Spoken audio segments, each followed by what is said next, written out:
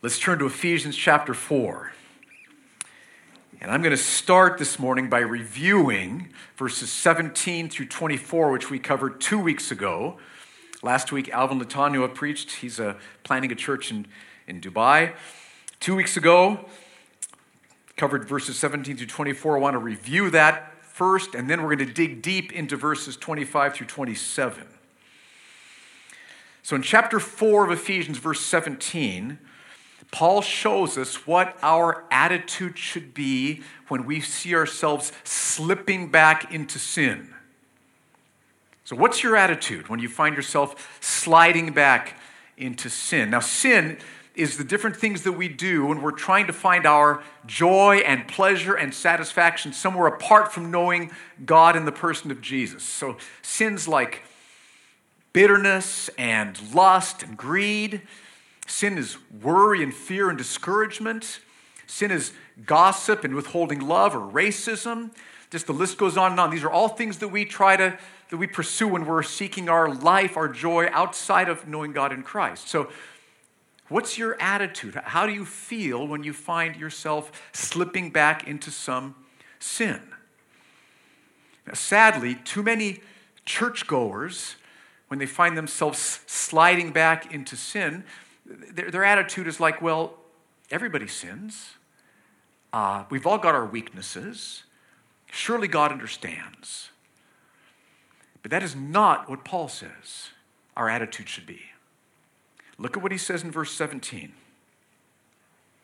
He says, "Now this I say and testify in the Lord." So he doesn't just say, "This I say." He wants us to understand he is now testifying in the Lord, which our ears should perk up. Okay, this is important.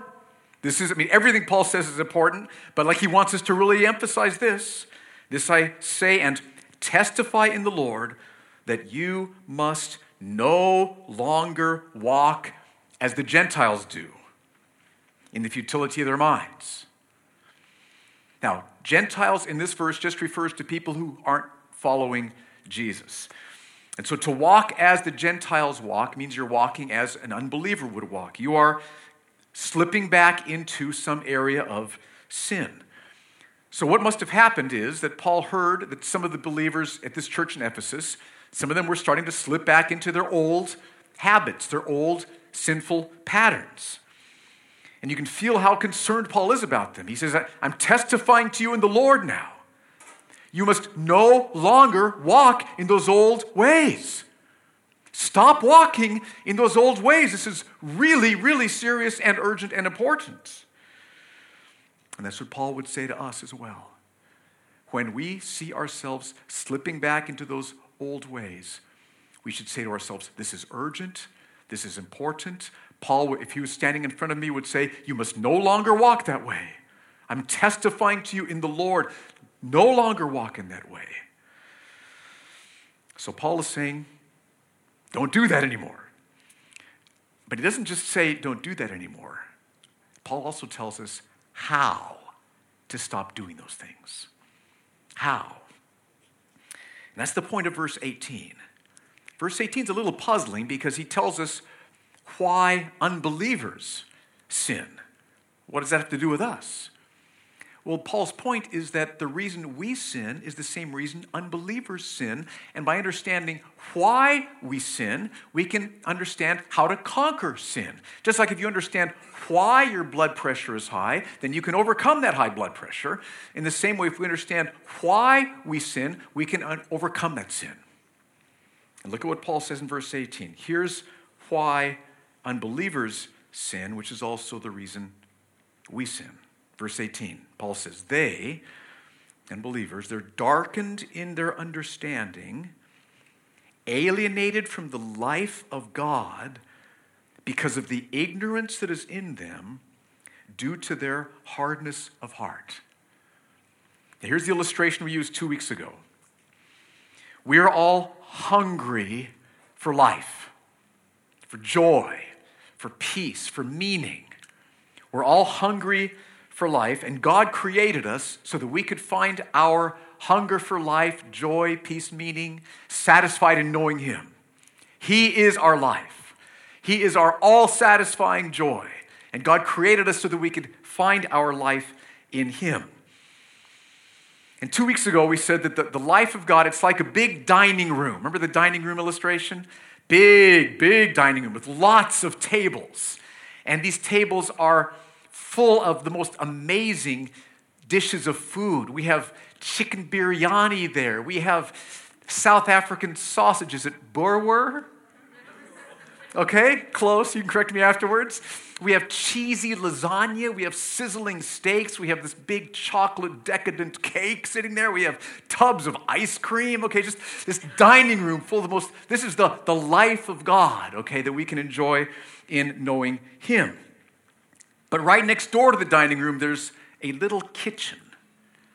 And in this little kitchen, there's a small bowl of cold porridge sitting on the table. Now, whenever we find ourselves slipping back into sin, it shows that we have left the dining room and we are in the kitchen, sitting at the table with a little bowl of cold porridge. Now, why would we leave the dining room and go into the kitchen? Based on verse 18, it's because we've let hardness in our hearts grow towards God. We've let our hearts become hard towards God. And when our hearts grow hard towards God, we stop thinking about God. We have temporary ignorance of God. See the word ignorance in verse 18. We have temporary ignorance towards God. And when we have temporary ignorance of God, when we stop thinking about God, we are temporarily alienated from the life of God. So whenever we find ourselves sinning, slipping back into sin, we're in the kitchen. That shows with a little bowl of cold porridge. I mean, the pleasures of sin compared to the pleasures of knowing God are like a little bowl of cold porridge compared to that dining room full of the most amazing food. Okay, so like there's a door then between the kitchen and the dining room, and the door is called ignorance, and it's locked shut with a padlock called hardness of heart.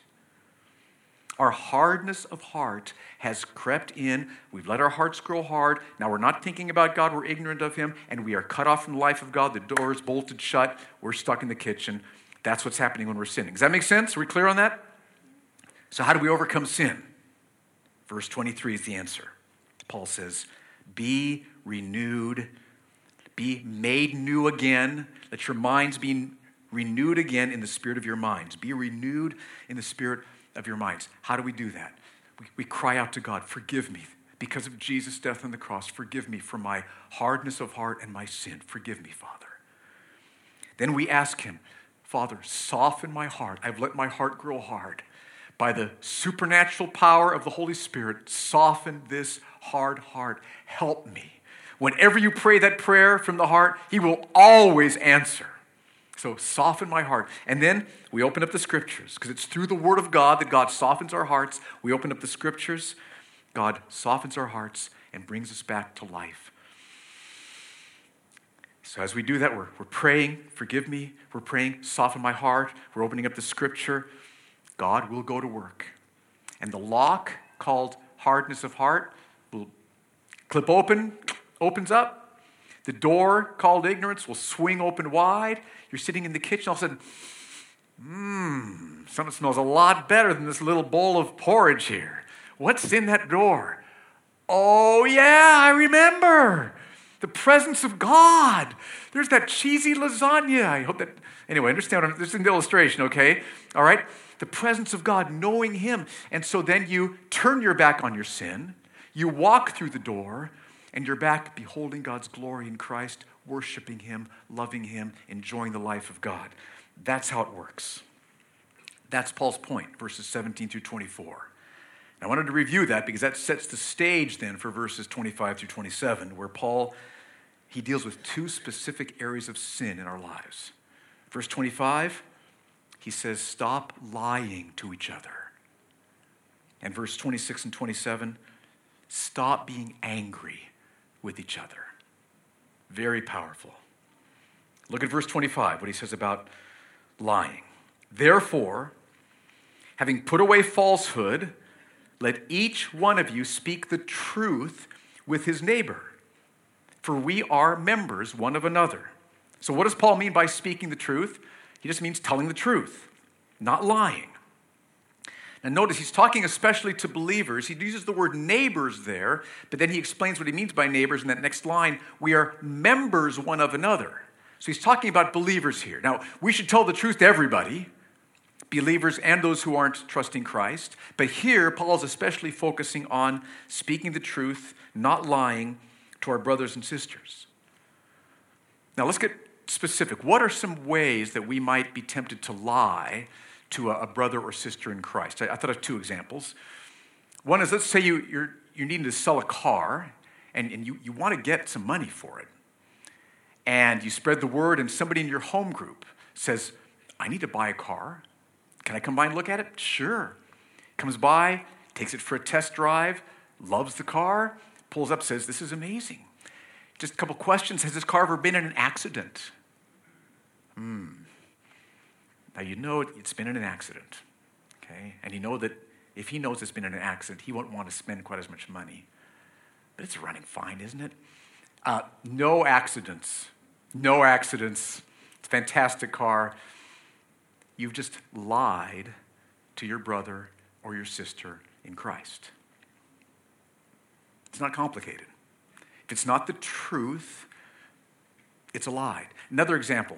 You're having coffee with somebody, maybe somebody from Grace Church here, just talking, sharing, and this person you're talking with says, I've been reading the most powerful book, Christian book. Have you read this book?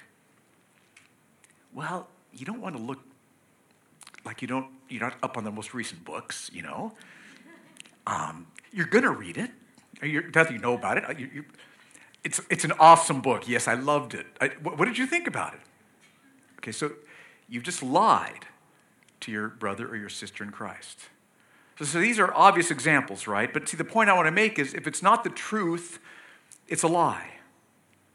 And Paul would say, don't lie to your brothers and sisters. That's what he's saying. So think back on recent conversations you've had. Think about recent conversations with your wife or with your husband. Think about recent conversations with close friends. Was everything the truth?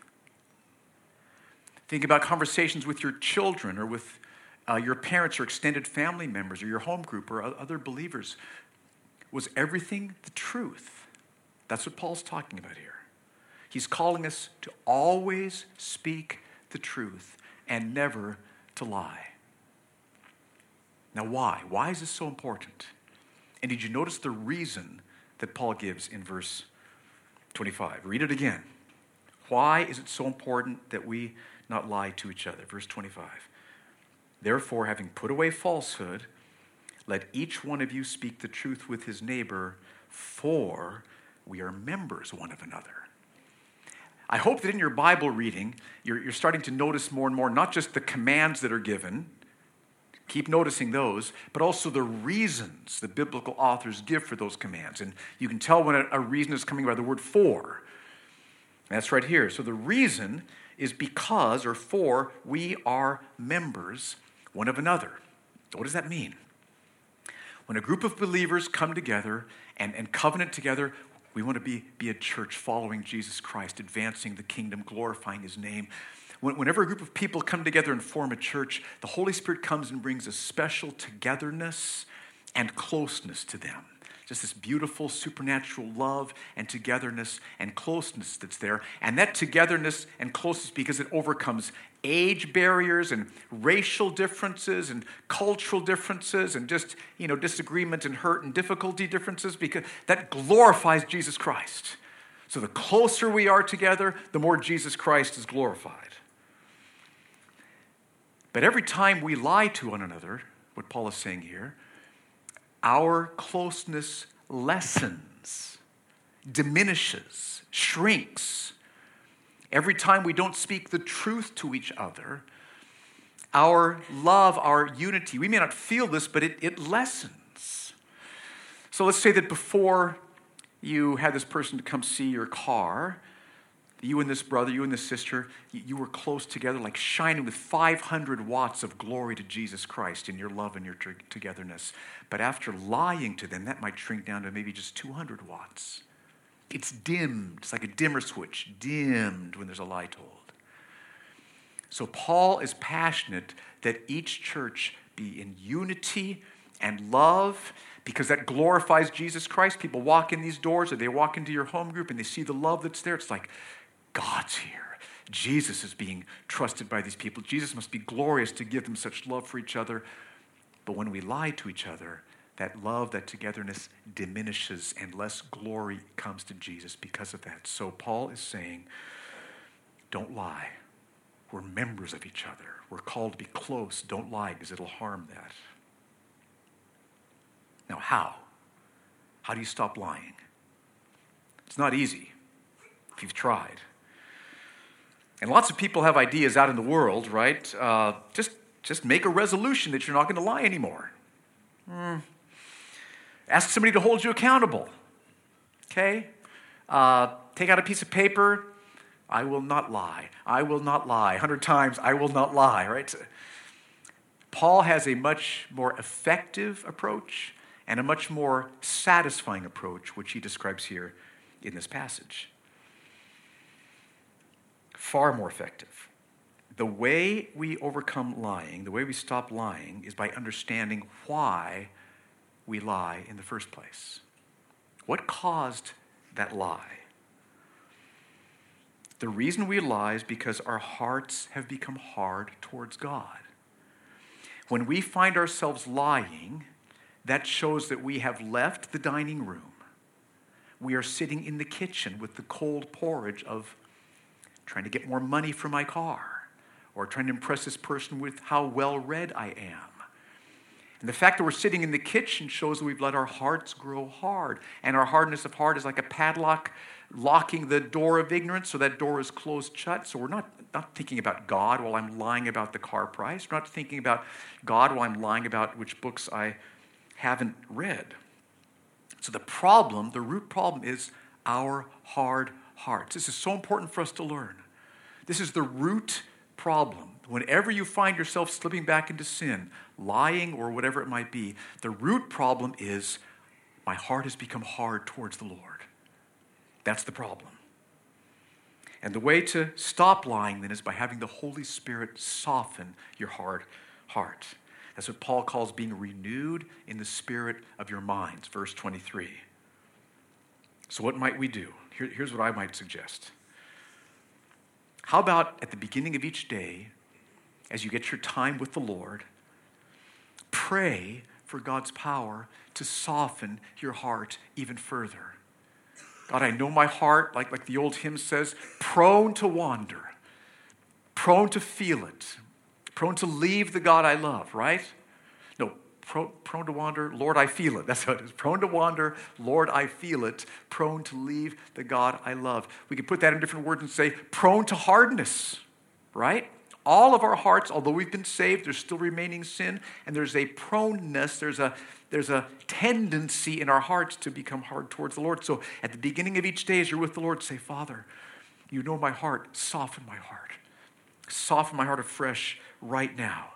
And as you pray that, the lock called hardness of heart will click open, the door will swing wide, and then as you open up God's word and read and pray over the scriptures, you'll smell the aroma coming in from the dining room, right? You'll see people feasting in there. You'll go in, you'll have a little appetizer, and you'll feast on the life of God as you meet him in the scriptures.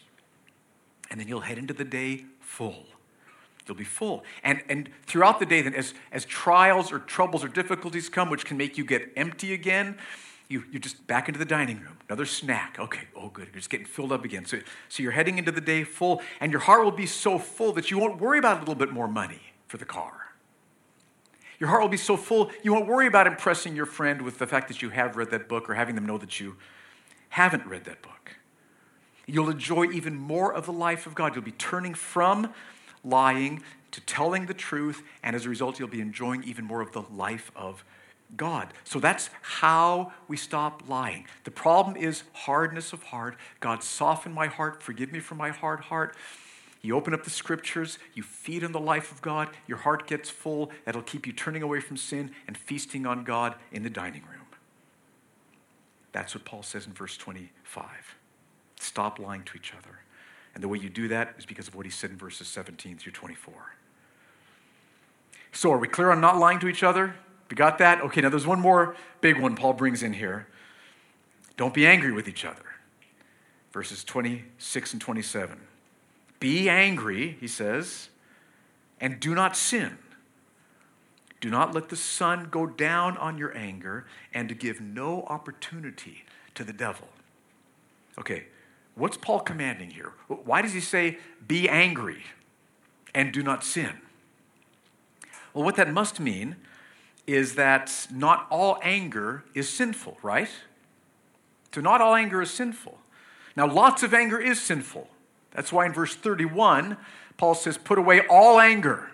So lots and lots of anger is sinful, but not all of it is. And we know that not all anger is sinful because Jesus was angry and Jesus never sinned. So how can you tell if your anger is righteous or sinful? And I think the best, simplest way is by looking at why you're angry. What's making you angry? Is it that God's glory is being dishonored? That would be righteous anger. Is it that somebody who's needy or struggling, a widow or orphan, is being oppressed in some way? Well, that could be righteous anger. But if your anger is just focused on you, it's not righteous anger. It's sinful anger. Here's an example. Let's say your home group is going to, anybody been on the donut boats, Eastern Mangroves? Oh, just a few. Okay, well. So let's say your home group is going to the donut boats. You're inviting friends to join you. You're going to be out there and just, puttering around. And so you're out there on your donut boat with a couple people from your home group. And one of the people there needs to make a quick emergency phone call. Hey, can I borrow your cell phone? No problem. Give them your phone. They make the phone call. Okay, hang up, get it done. But somehow, at that point, they let it pop out of their hands and it falls into the water. And there it goes. Blub, blub, blub, blub, blub, all the way to the bottom. Okay, now, they say, I'm so sorry. Look, as soon as I can save up some money, I will buy you a phone. I'm going to replace that phone. Okay, but your phone's gone now. Terrible inconvenience.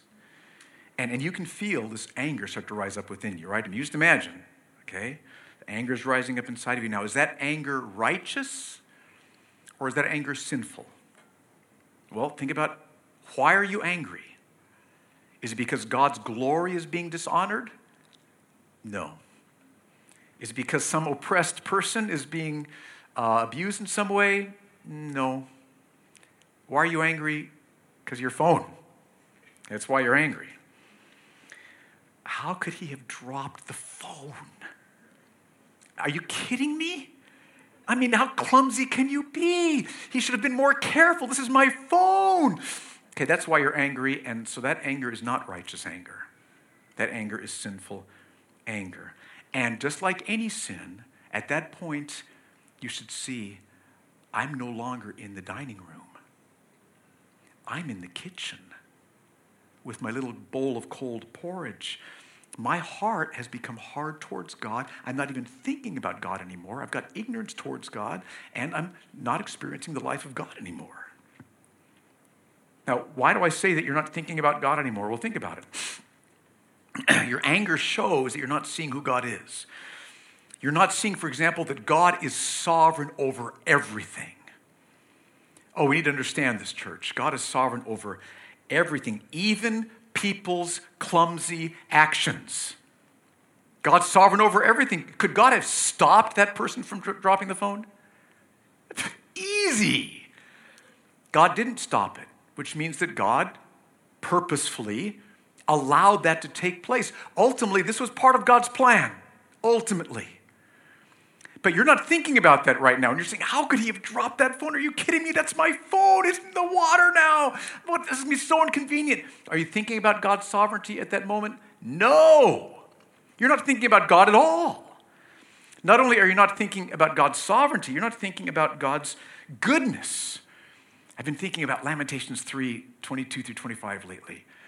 The Lord's loving kindnesses indeed never cease, and his compassions never fail. They are new every morning. Great is your faithfulness. Well, if God's loving kindnesses never cease, and that means they didn't cease when this person clumsily dropped your phone in the water. Did he stop being loving kind to you at that moment? No. Well, how could this be part of God's loving kindness? Well, understand that God's purpose in trials, there's lots of different purposes. He's doing hundreds of different things, but at every trial's heart is the fact that he's saying, trust me, more joy in me is going to come to you through this difficulty. Trust me. And that means we need to understand that God is all satisfying, and that knowing God more deeply is so satisfying and so rich and so real, it far more than makes up for the loss of your phone. So you see that when you're angry, you're not thinking about God. The door of ignorance is shut. It's locked with the padlock of hardness of heart. You're temporarily alienated from the life of God. You're sitting there with your bowl of cold porridge. You see that? That's what's happening when you're angry. Okay, you're all looking a little shocked at this point. Okay, that is what's happening when you're angry. Yeah, but they dropped the phone. I understand they dropped the phone. And I understand that makes you angry, but that's not the root reason why you're angry. It's that there's hardness of heart, which is making you not think about God. There's alienation from the life of God. You're temporarily alienated from his life. That's why you're angry. And Paul says that when we become angry and our anger is sinful, we must not let the sun go down on our anger. Which means we must immediately, the clock is ticking, we must immediately overcome our anger. Do you feel that? It's like tick, tick, tick, tick, tick, tick, tick, tick, tick, tick. So there goes the sun. Tick, tick, tick, tick, tick, tick. Okay? Do you feel that? Don't let the sun go down on your anger. Now why? Why is it so urgent? Look at verses 26 and 27 again. Be angry. Do not sin. Do not let the sun go down on your anger, and give no opportunity to the devil. If we allow our anger to continue, Paul says, we're going to give an opportunity to the devil. So if you let that anger stay in your heart, if you nurture that grudge, you know how that is. You enjoy feeling angry about that person. Man, I can't believe he did that. What an idiot. Right? Can you believe it? And then you have these imaginary conversations, like, I'm going to sit him down sometime. And say, I gave you my phone, and you dropped it? What's wrong with you? Oh, does it feel so good to have this imaginary conversation, right? Okay, well, so you're not letting you're letting the sun go down on your anger at that point in time. You're letting it fester. You're letting it bubble, toil and trouble, right? It's a problem. And when you're doing that, you're opening your heart up to the devil's work. You're giving him an opportunity, and there is nothing more dangerous than that. Take the story of Saul. Remember King Saul in the Old Testament? King over Israel. But David started to become more popular than him. Remember that? They were all singing, Saul has conquered his thousands, David conquers tens of thousands. And Saul's hearing that song saying, wait a minute, what about me? And Saul became angry. And he let the sun go down on his anger night after night after night after night. And you read the story starting in 1 Samuel 18, and you just see how what starts to happen is the devil uses Saul's anger to enslave him. It twists his thinking. It distorts his sense of what's right and wrong. Saul just becomes this raving lunatic. At one point, he picks up a spear, throws it at David in his palace. Even his son Jonathan, when he found out that he was a friend of David, Saul tried to kill his son Jonathan. So Satan used Saul's anger to enslave and twist and ultimately destroy him. And so when we become angry, and our anger is not righteous, it is urgent that we not let the sun go down on our anger.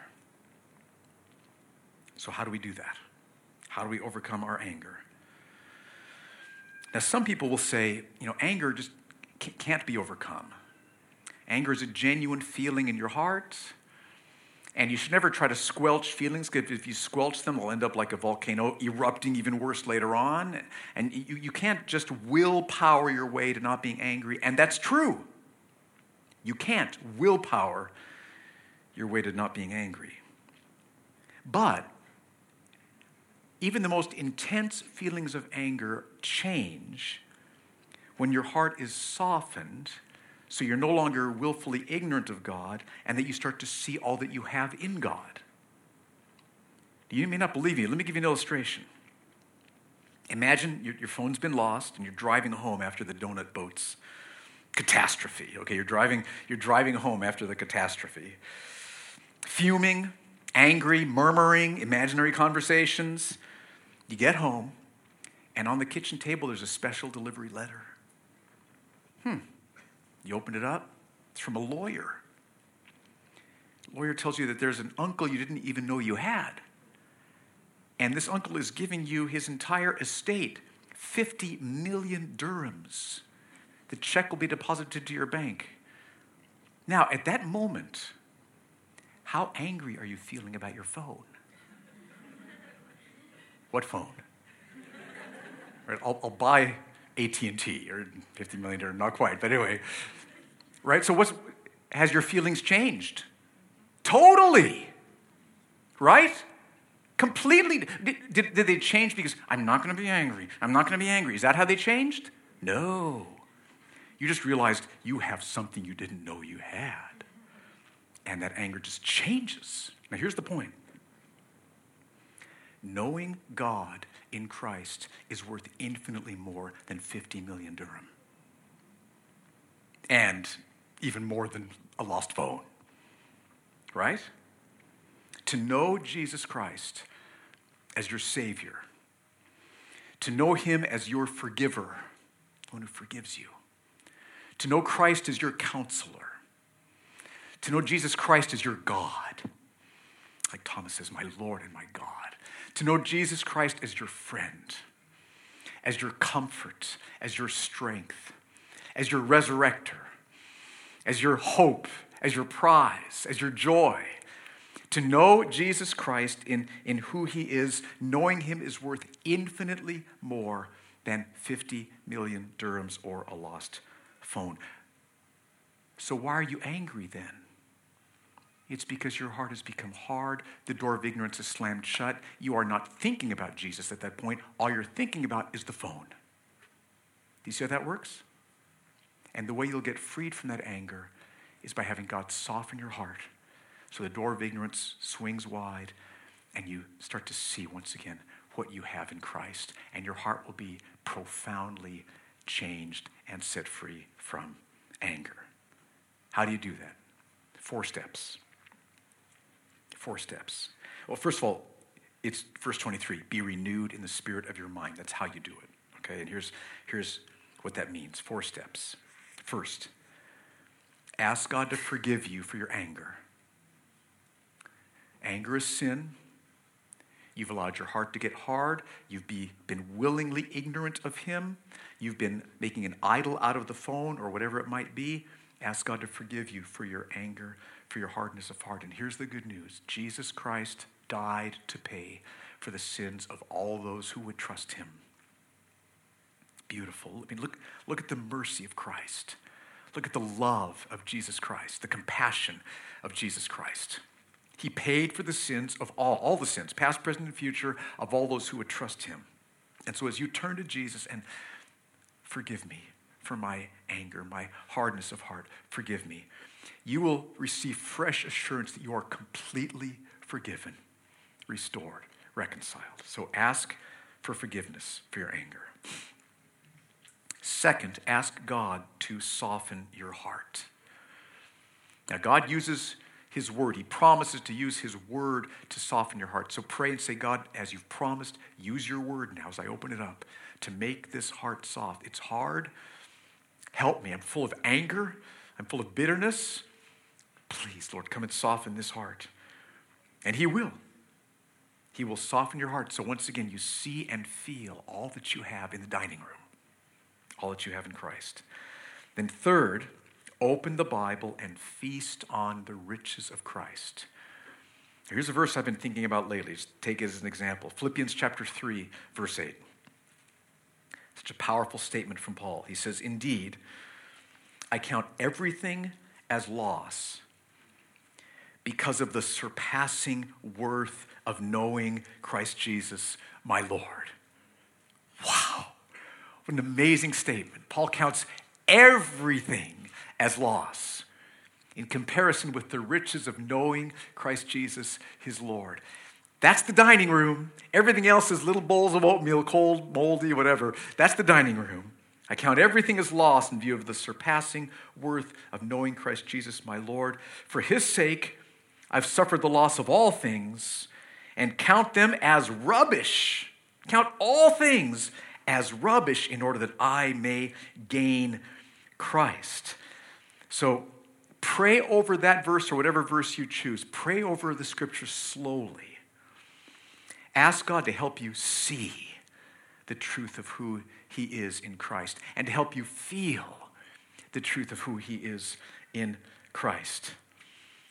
When you can know Jesus in his power, in his compassion, in his strength, in his guidance and forgiveness, promises, everything. So open the Bible and feast on the riches of Christ. And then fourth, keep praying and feasting until the Spirit changes your heart.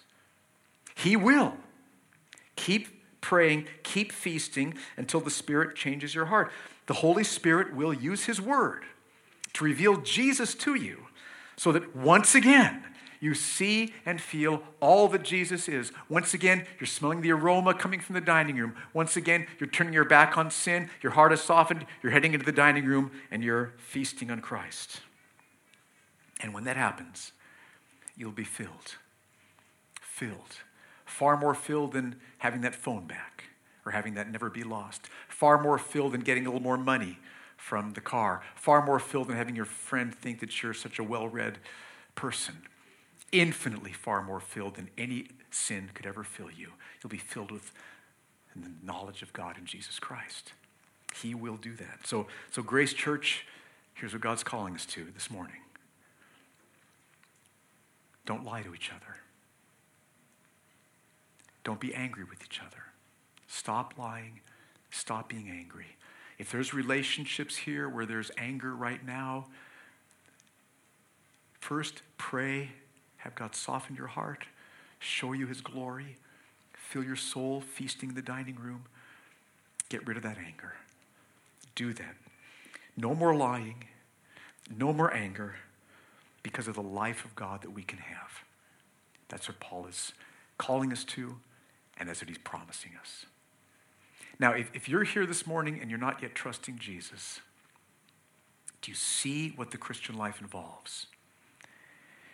Do you see the reality of knowing God in Jesus Christ and being forgiven for your sins and having his joy and presence fill you in knowing the God of the universe through Jesus? That's the only reason we Christians can be loving, can not lie, can be forgiving, can avoid anger. It's because he fills our hearts so much, and you can experience the exact same by bending your knee before the Lord Jesus, asking him to forgive you, asking him to change you, asking him to fill you with his life. He will do that. He promises. Let's stand together.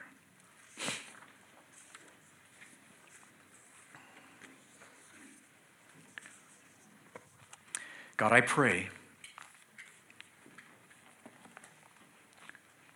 that you bring your power upon us as a church right now. Lord, Abu Dhabi needs churches. We want to be one of them where we are speaking the truth to each other. We are not angry at each other. And as a result, your glory is shining forth from us. Lord, we want to be all that you want us to be to fulfill what you have for us to do here in Abu Dhabi. So we give ourselves to you afresh. We cannot do this on our own, but you promise that you will soften our hearts as we confess. You will soften our hearts as we open up your word. You will soften our hearts as we pray over the scriptures. So, Lord, I pray for a heart-softening work to be poured out upon us even now, Lord, as we sing and worship you with this song. So come and work, I pray, in Jesus' name.